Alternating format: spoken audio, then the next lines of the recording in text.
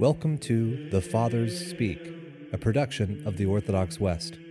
Each day, Father John Fenton reads a selection fitted to the Western liturgical calendar from one of the Fathers of the Church.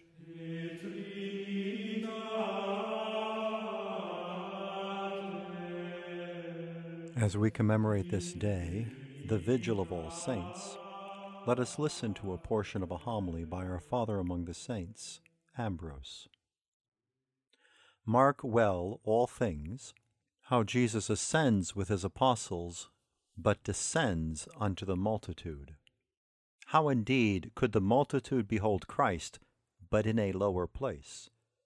They do not follow him aloft, they cannot rise to great heights. And thus in coming down he finds the weakly ones, since because of their infirmity they cannot attain the heights. Matthew also tells us that the sick are healed in a lower place. For each one must first be healed, that little by little, as he gains in strength, he may climb the mountains.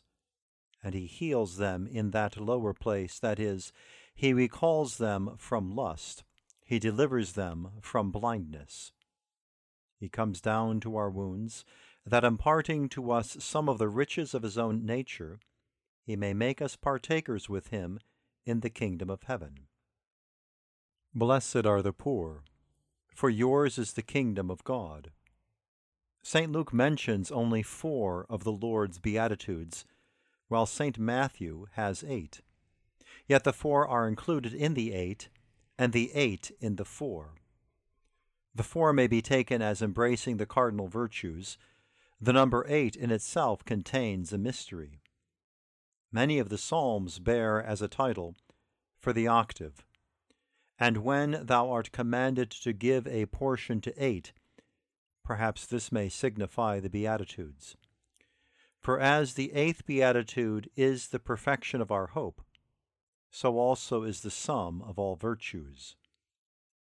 But first, let us look at the fuller form.